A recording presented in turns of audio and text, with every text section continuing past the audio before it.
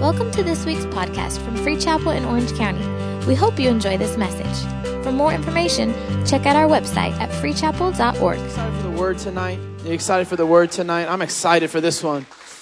I'm really excited. There's some words that you're just excited for. I'm excited for this one. It's titled Making Adjustments. Making Adjustments. Romans chapter 12. I chose to read these passages of scripture out of the Message paraphrase only because I love how Eugene Peterson translated these passages of scripture, and I feel like they're a lot more relatable. Sometimes Romans can be a very deep and thought-provoking book, and I love how Eugene Peterson portrays these chapters, and it is one of the most practical portions of scripture that we have in all of the Bible. And so I really want us to be able to get everything that we can from out of this. This is Romans chapter 12. We're going to start in verse 1. It says, "So here's what I want you to do. God helping you, take your everyday, your ordinary life, your sleeping, your eating, your going to work, and walking around life, and place it before God as an offering. Embracing what God does for you is the best thing you can do for Him. Don't become so well adjusted to your culture that you fit into it without even thinking. Instead, fix your attention on God, and you'll be changed from the inside out." Or another version says, be transformed by the renewing of your mind.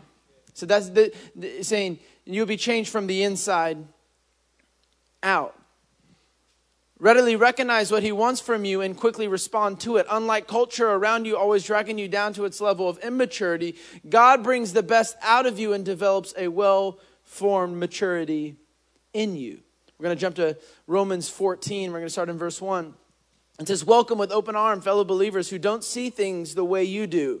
And don't jump all over them every time they say or do something that you don't agree with. Even when it seems that they are strong in opinions but weak in the faith department." Come on. Don't look to your right or your left, but there's some people in here. We love you, but it's true, all right? "Remember, they have their own history to deal with. Treat them gently. For instance, a person who has been around for a while might be well convinced that he can eat anything on the table, while another with a different background might assume he should only be a vegetarian and eat accordingly. But since both are guests at Christ's table, wouldn't it be terribly rude if they fell to criticizing what the other ate or didn't eat? God, after all, invited them both to the table. Do you have any business crossing people off the guest list or interfering with God's welcome? If there are corrections to be made or manners to be learned, God can handle it without your help." I'm going to read that one more time. I think we need that. God can handle it without our help. Amen. Come on, can we pray real quick? Lord, we thank you so much. God, we thank you are going to adjust some things in our lives. We thank you that you're so good. We love you with all of our heart. In your name, amen. The book of Romans is actually thought of as one of the greatest pieces of literature ever written in the history of the world. Not just biblically, but actually secularly, in secular literature, it is thought of as one of the greatest pieces of literature written, believed to be written by the Apostle Paul. He put pen to paper writing to the Roman citizens. What makes it so amazing is it actually within 16 chapters encapsulates our life and our walk with God. In chapters 1 through 4, it takes us, 1 through 3, it takes us on our problem that is sin. It shows us that without Jesus, we are all broken, we are all hurting, and we are all in need of a Savior. That we are not inherently good, but we are actually inherently bad. That we are born into sin. We don't become sinners because we sin. We were born sinners, and that's why we sin. That we are all born as sinners, and we need a Savior. So chapters 1 through 3 begins to walk us through what we looked like before we met Jesus. What we looked like, how our soul looked, how we acted, how our character looked.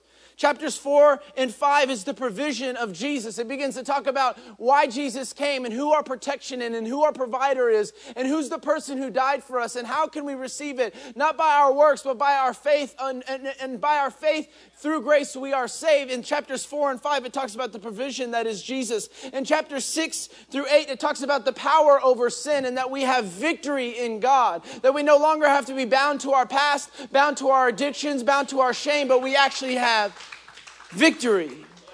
Chapters 9 through 11, it begins to tackle the predicament of our present thinking. He begins to say you are stuck because of the old ways of thinking, the old ways of living, and the old ways of approaching life. There needs to be a change. And then in chapters 12 through 16, the narrative begins to change. Everything was about Jesus and what he's done for us. But chapters 12 through 16 now begins to say, hey, this is what your life should look like when you meet God. That there is a standard in which you're supposed to live by. There is character changes that should be happening. There's ways of thinking that should begin to change. Ways of viewing life that should begin to change. Ways of speaking that should begin to change. And chapters 12 through 16 is a practical map to how we are supposed to live as Christians in life. And I think that we have no problem with chapters 1 through 4. I think we all can say that we live in a broken world. I think we all can say that when we get cut off on the California highway, that people are sinful and they need Jesus. I think if we turn on the news for longer than 5 minutes, we can all agree that something is wrong. Something is missing.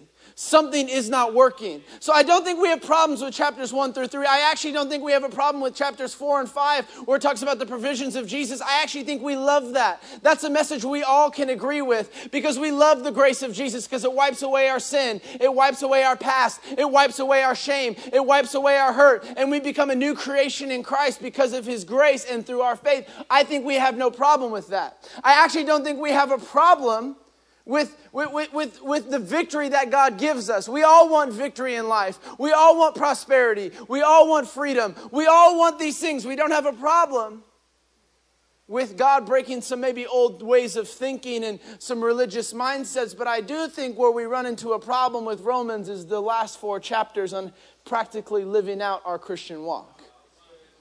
I do think we have a problem with that. I do think sometimes we struggle with that. I do think sometimes that's the area that we almost get frustrated with God and saying, okay, God, I like that you gave me grace. I like that you gave me all these things, but there's a couple things in my life that I don't feel comfortable that you're changing. I don't feel comfortable that you're adjusting this. See, God gave us a standard. He gave us a law. He gave us something to live by. In Romans chapter 7, Paul goes in depth about this and how the law is not evil because we could not keep it. It shows us that we need Jesus. See, oftentimes we look at the law in religious settings and say the law is bad. Religion is bad. Yes, it is, but religion is more of a state of mind, not the list of laws that God gave us. The 10 Commandments was a law and a standard that God set for all of us to live by. But when Jesus died on the cross, he gave us access to the Holy Spirit who can give us the ability to live by it. So Paul talks about in Romans 7, there's a standard that you need to live by. There's a law that you need to live by. And on your own, you cannot do it. On your own strength and your own religious thinking, you cannot change who you are and how you are. But God can give you the Holy Spirit to allow you to adjust to his standard. But what I think we like to do as Christians is the opposite. We use grace and we justify our broken areas and we justify our hurt areas and we justify the areas that are not up to God's standard. And instead of allowing God to adjust us to his standard, we adjust God to our standard and whatever is comfortable in our life. This is where Romans 12 starts out. See, I love Paul because he doesn't pull any punches. He sets them all up. Guys, this is a free gift. This is amazing. Come on, they're all cheering. And then Romans 12 comes in. Yeah, I don't want you to be so fit into your culture that you fit in without even noticing. So don't become so well adjusted to how everyone else is living that you don't even realize that you are not different. You are exactly the same. That you have not allowed the Holy Spirit to bring you to his standard, but you continue to live by your own standard. See, I think we do this because it's more comfortable that way. It's comfortable to try to adjust God to where we're at instead of allowing God to bring us where he's at. And we use grace as a cop-out tool. Grace wipes away my sin. It wipes away my shame. It wipes away everything. I'm good. And we have now used grace, the justifying grace of God, as a justification for our brokenness, rather than allowing the grace that empowers us to become more like God each and every day and saying, God, I'm not going to bring you down to my level. Bring me up to yours. See, Romans 12 was just the beginning. It begins to show us now every step of the way from Romans 12 on. It's giving us practical things that we need to adjust in our life. And it says first you need to adjust, and how? By your thinking, by renewing your mind. So it's saying you need to begin to change how you think about things. And another version, when it says renew your mind, it talks about being able to discern the good, the perfect, the pleasing will of God. So what that's saying, and theologians believe it's super deep, it's crazy. They're saying, how do you discern the good, the perfect, the pleasing will of God? Is actually think practical about life. It's saying not only is it a spiritual renewing of your mind, but it's actually a practical renewing of your mind, which means that you may get into some situations and some places that you're like, I actually probably shouldn't be here. This is not God's best for me. This is not how God desired me to live. And practically we not just think it, but we begin to live it. Because to renew your mind is not just to hear the voice of God, but it is to obey. And every time you hear it and to obey it, you renew your mind a little bit more, a little bit more, a little bit more. And guess what? Renewing your mind to God's mind is not comfortable. It's not comfortable. God is saying, let me take you to a new standard, a new level of thinking. And my ways are higher than your ways. My thinking is higher than your thinking. So allow me to take you on a little journey. But we want God to come on a journey with us. It's so interesting. See, I have a hobby. Each and every Monday night, I play basketball.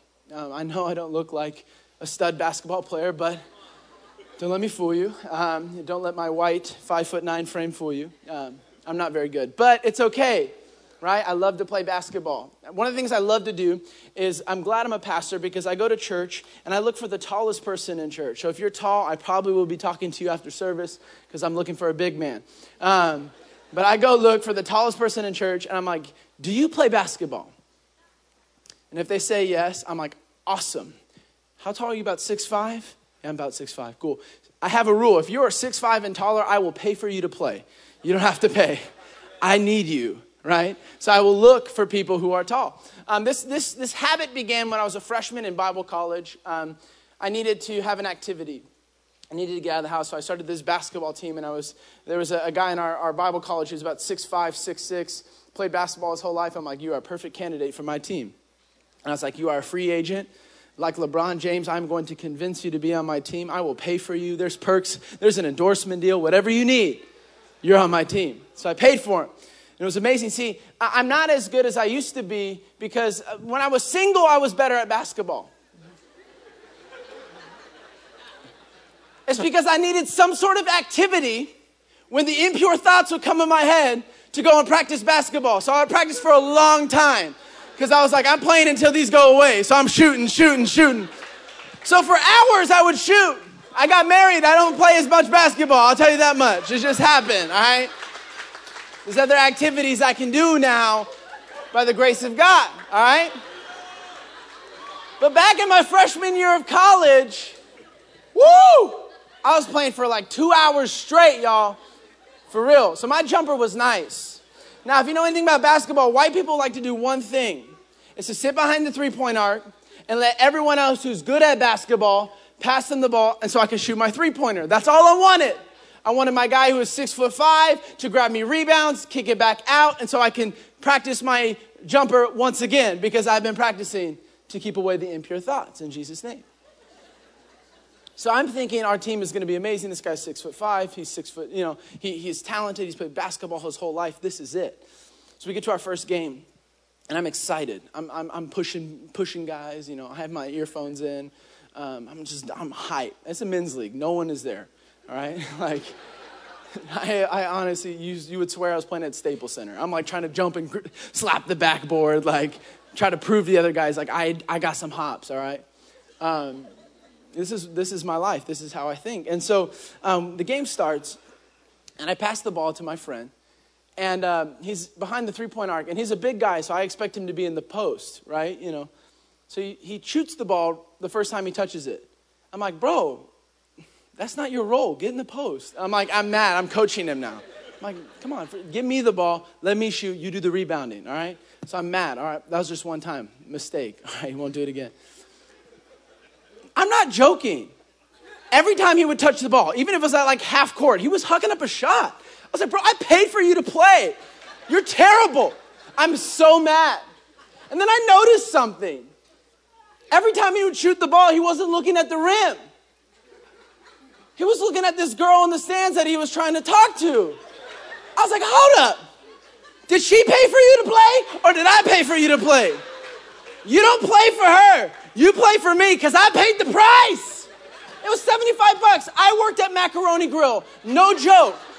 I made $8 on a paycheck at Macaroni Grill. I paid everything I had. I emptied my savings account for this guy, and he was playing for this girl. If she didn't show up to a game, guess who didn't show up to the game? Him. I'm like, So I pulled him aside. I was like, this is for real. Come on, sit down. I paid the price. You don't play for her. You play for me. You play for me. It's so interesting. I know this is a funny story, but how often do we play and live life for people who did not pay the price for us? See, in Romans chapter 14, Paul is adjusting something. And I think one of the biggest things that we need adjusted in our life is who we live for and who we base our decisions off of. Because oftentimes, especially in church, we are looking to the person to the right or to the left. If they approve of it, then that's what we do, rather than listening to the voice of God and saying, God, what are you saying? Even sometimes we look to church leadership more than we look to the Holy Spirit. We oftentimes are trying to call the pastor instead of hitting our knees and saying, God, what are you saying right now in my life? We live our life for people who did not pay the price. We live our life based off what we feel and our emotions. Sometimes if our emotions say life is bad, we get into a tailspin with God instead of going to the voice of God and saying, adjust who I'm living for. Some of us, we live for our finances. Our relationship with God is completely tied to whether we have money in the bank account or not. And we live for something and someone that did not pay the price. It's so interesting to me how God is trying to adjust in the Romans who they're living for. Because they're all coming from different backgrounds, different histories, different families, different struggles, and they all have different convictions. See, what Paul is talking about in Romans 14 is not the black and white issues like the 10 Commandments and the things that God says this is sin and this is not sin. He's talking about the gray area issues that the Holy Spirit speaks to you, your personal convictions. That God is saying, because guess what? God knows your history. God knows your family. God knows your struggle. And He is going to speak to you and say, these areas you need to stay far away from. Because if you do, you will fall into a pattern that is not healthy. So let me adjust it in you. But oftentimes what we do is we base our personal convictions off of what the person to our right and to our left is doing. And if they're doing something contrary to what we feel God is saying for us to do in our personal convictions, we spend more of our time criticizing them than listening for the voice of the Holy Spirit. We cannot be adjusted to God's way of thinking if we're consumed with how somebody else is living or not living. See, sometimes we hold people to a standard we don't even hold to ourselves. Because we don't live, we live for them. We are always looking to our right and to our left. What was Saul's downfall? It says he kept a keen eye on David. He was always looking at David. He was always comparing to David. He was always jealous of David. And what was David doing? He was living for God. He was saying, I'm a man after God's own heart. David was not perfect. David fell. David made mistakes. But what David got right was who he lived for. Because he understood who paid for him. He understood who created him.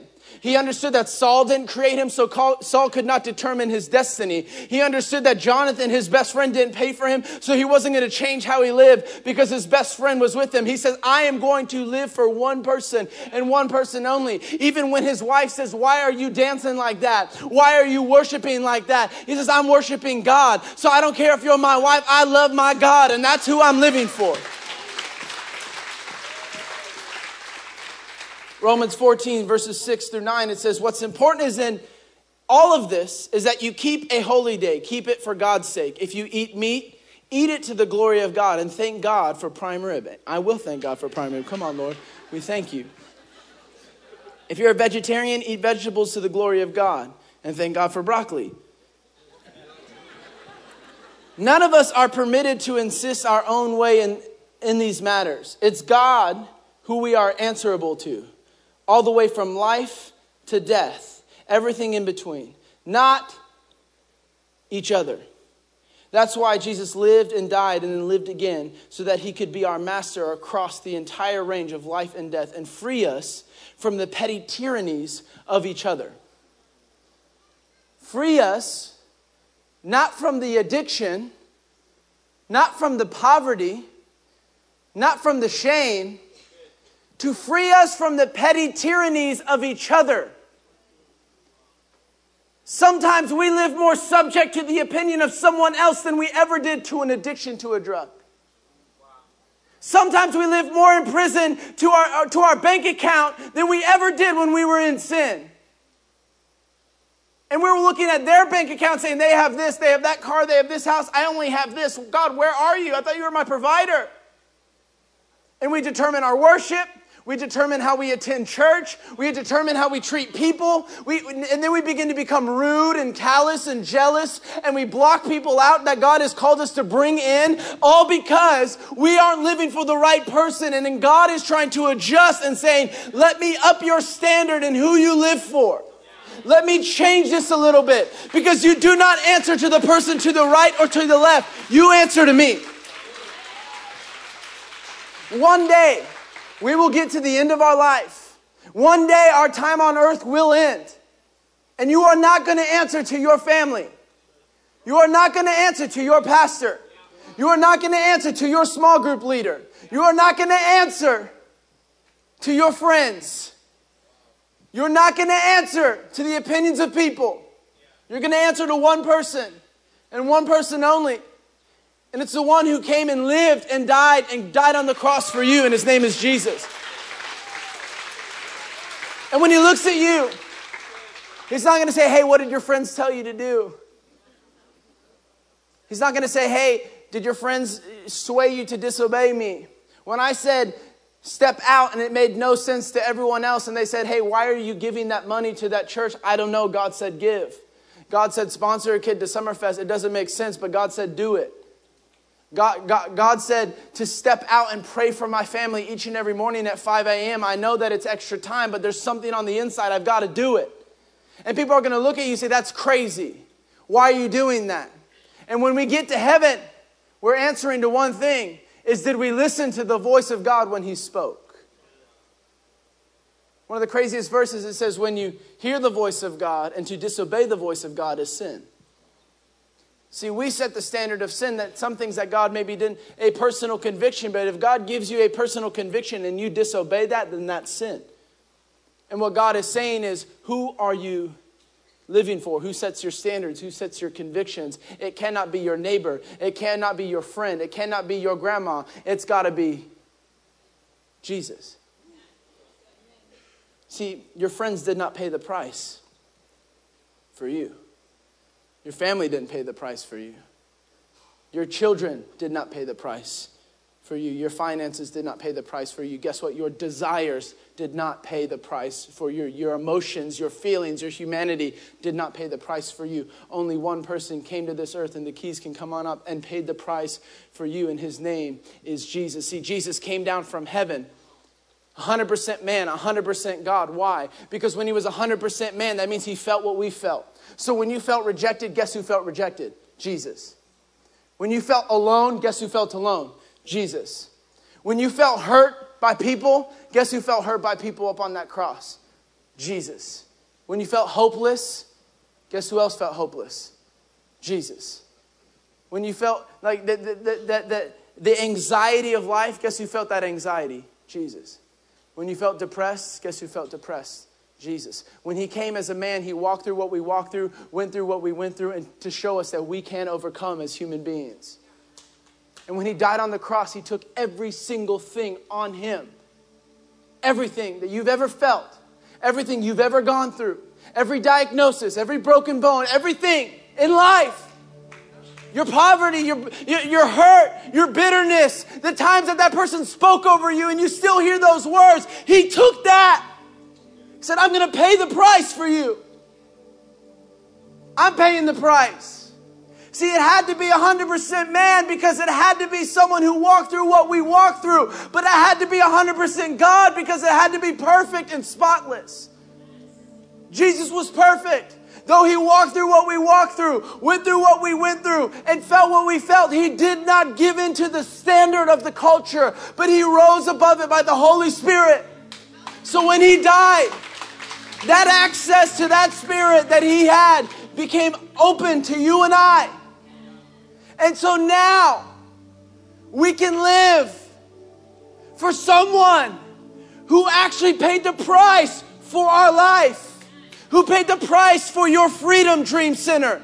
Guess what? Dream Center did not pay the price for your freedom. Jesus did. So you're not free just because you're in a program. You're free because you have the Holy Spirit. So when you step outside that program, you're going to stay free. When you step outside that program, your family is going to be healed. When you step outside that program, there's destiny walking in you. When you step outside that program, there's something that begins to shake in this world. Because guess who paid the price for you? Jesus. Jesus paid the price for all of us to be who he's called us to be. I don't know if I can live up to that standard. On your own, you can't.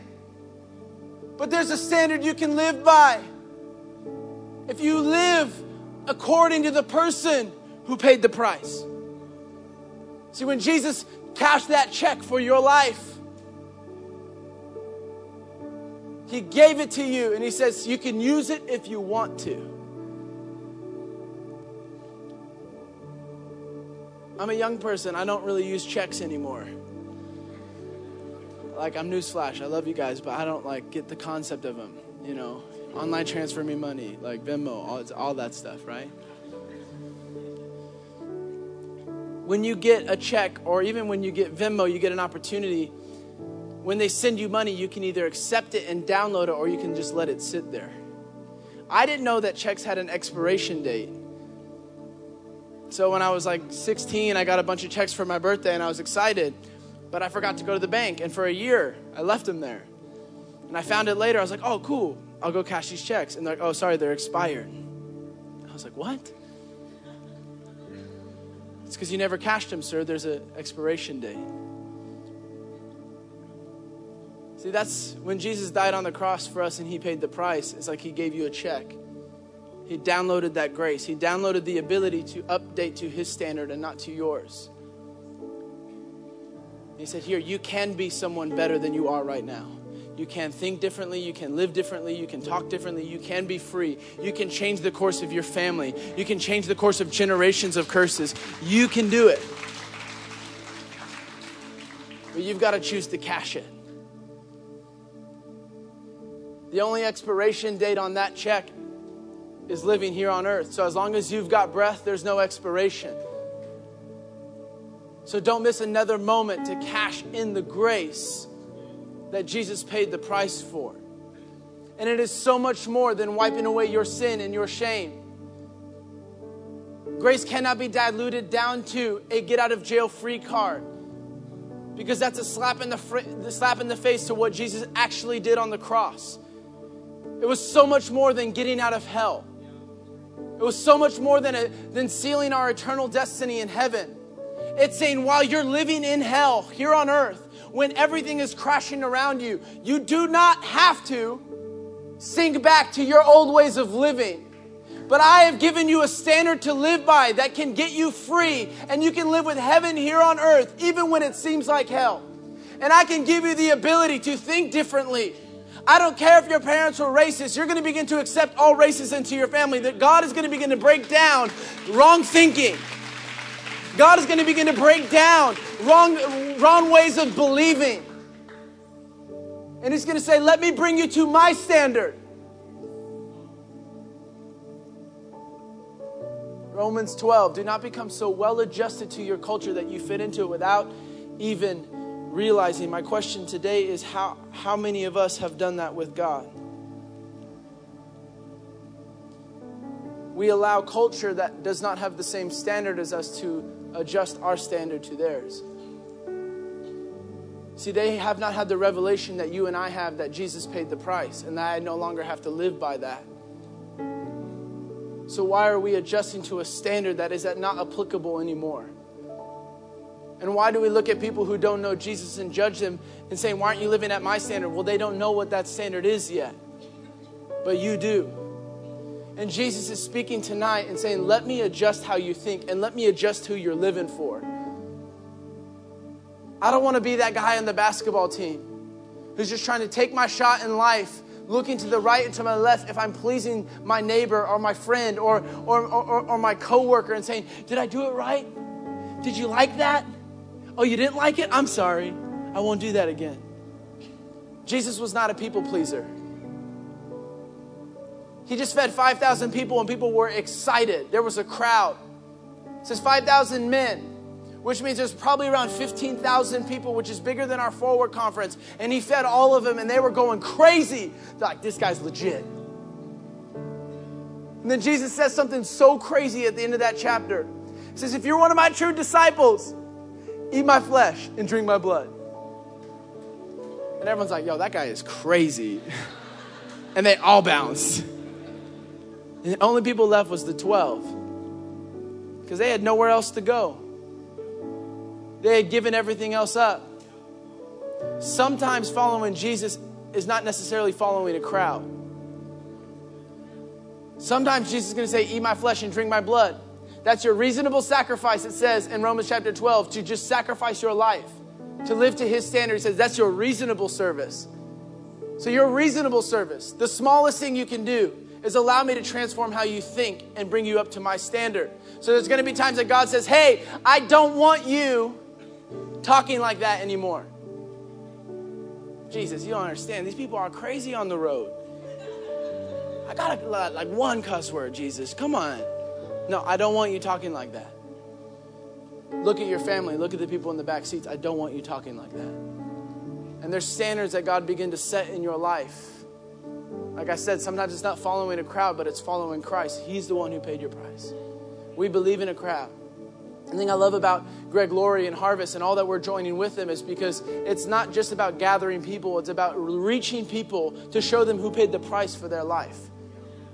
Gathering by the thousands as a crowd to meet the one, which is Jesus. We're partnering with that. Each and every week we partner with that. Can we stand to our feet? We're going to close. I believe tonight the Holy Spirit is just going to begin to speak. There's some areas in your life that you need to begin to allow God to adjust. Someone, God is adjusting your thinking on giving. You think that you're giving to an organization, but God says you're not giving to an organization, you are giving to me. And generosity is more than just giving of your money, it's giving of everything. God is trying to open up your hand and you become generous with your life, with your time, with your talent, with your finances. God is trying to open you up to people. And the reason you have been closed off is because you have been hurt in the past, been taken advantage of. But God is saying, don't allow people to adjust your standard. Adjust to what I've called you to do. So if people hurt you, guess what? That doesn't change how you live. If church hurt you, that doesn't mean you leave, because you're not here for the church. You're here for me. You're here for me. God's adjusting some things tonight. Can we pray? Can we lift our hands? Can we lift our hands and just surrender? Surrender those things that God and say that God is trying to adjust. Surrender those areas in our lives that we've been holding on to and that we've adjusted. We've tried to adjust God's standard to our standard because it's more comfortable. And allow the Holy Spirit for a moment to begin to make you feel a little bit uncomfortable and begin to reveal the things in your life. Maybe it's in your marriage, husband. Maybe God is speaking to you that it is not her fault, it is your fault. Begin to adjust how you live, adjust how you think about her, adjust how you talk to her. Wife, God is maybe speaking to you today to be more affirming, more uplifting, more encouraging. God is beginning to adjust the standard of our marriages right now. He's adjusting the standard of our families right now. Parents, we don't parent by the standard of culture. We parent by the standard of the Word of God. God is beginning to adjust that right now. Single people, God is adjusting the standard of how you live when you're single. You can be pure. You can be holy. You can stand before God and say, God, I am living the right way. It is not impossible. God is adjusting to your standard. There's a dating couple right now. You have not been living according to the standard of God. You haven't been waiting. But the thing about grace is it sets you free from that. But God is saying tonight, adjust your standard to my standard. Come on, let's just lift our hands. Jesus, we thank you tonight. Let's just begin to worship and worship tonight. Thank you for listening to this week's podcast. We hope you were blessed.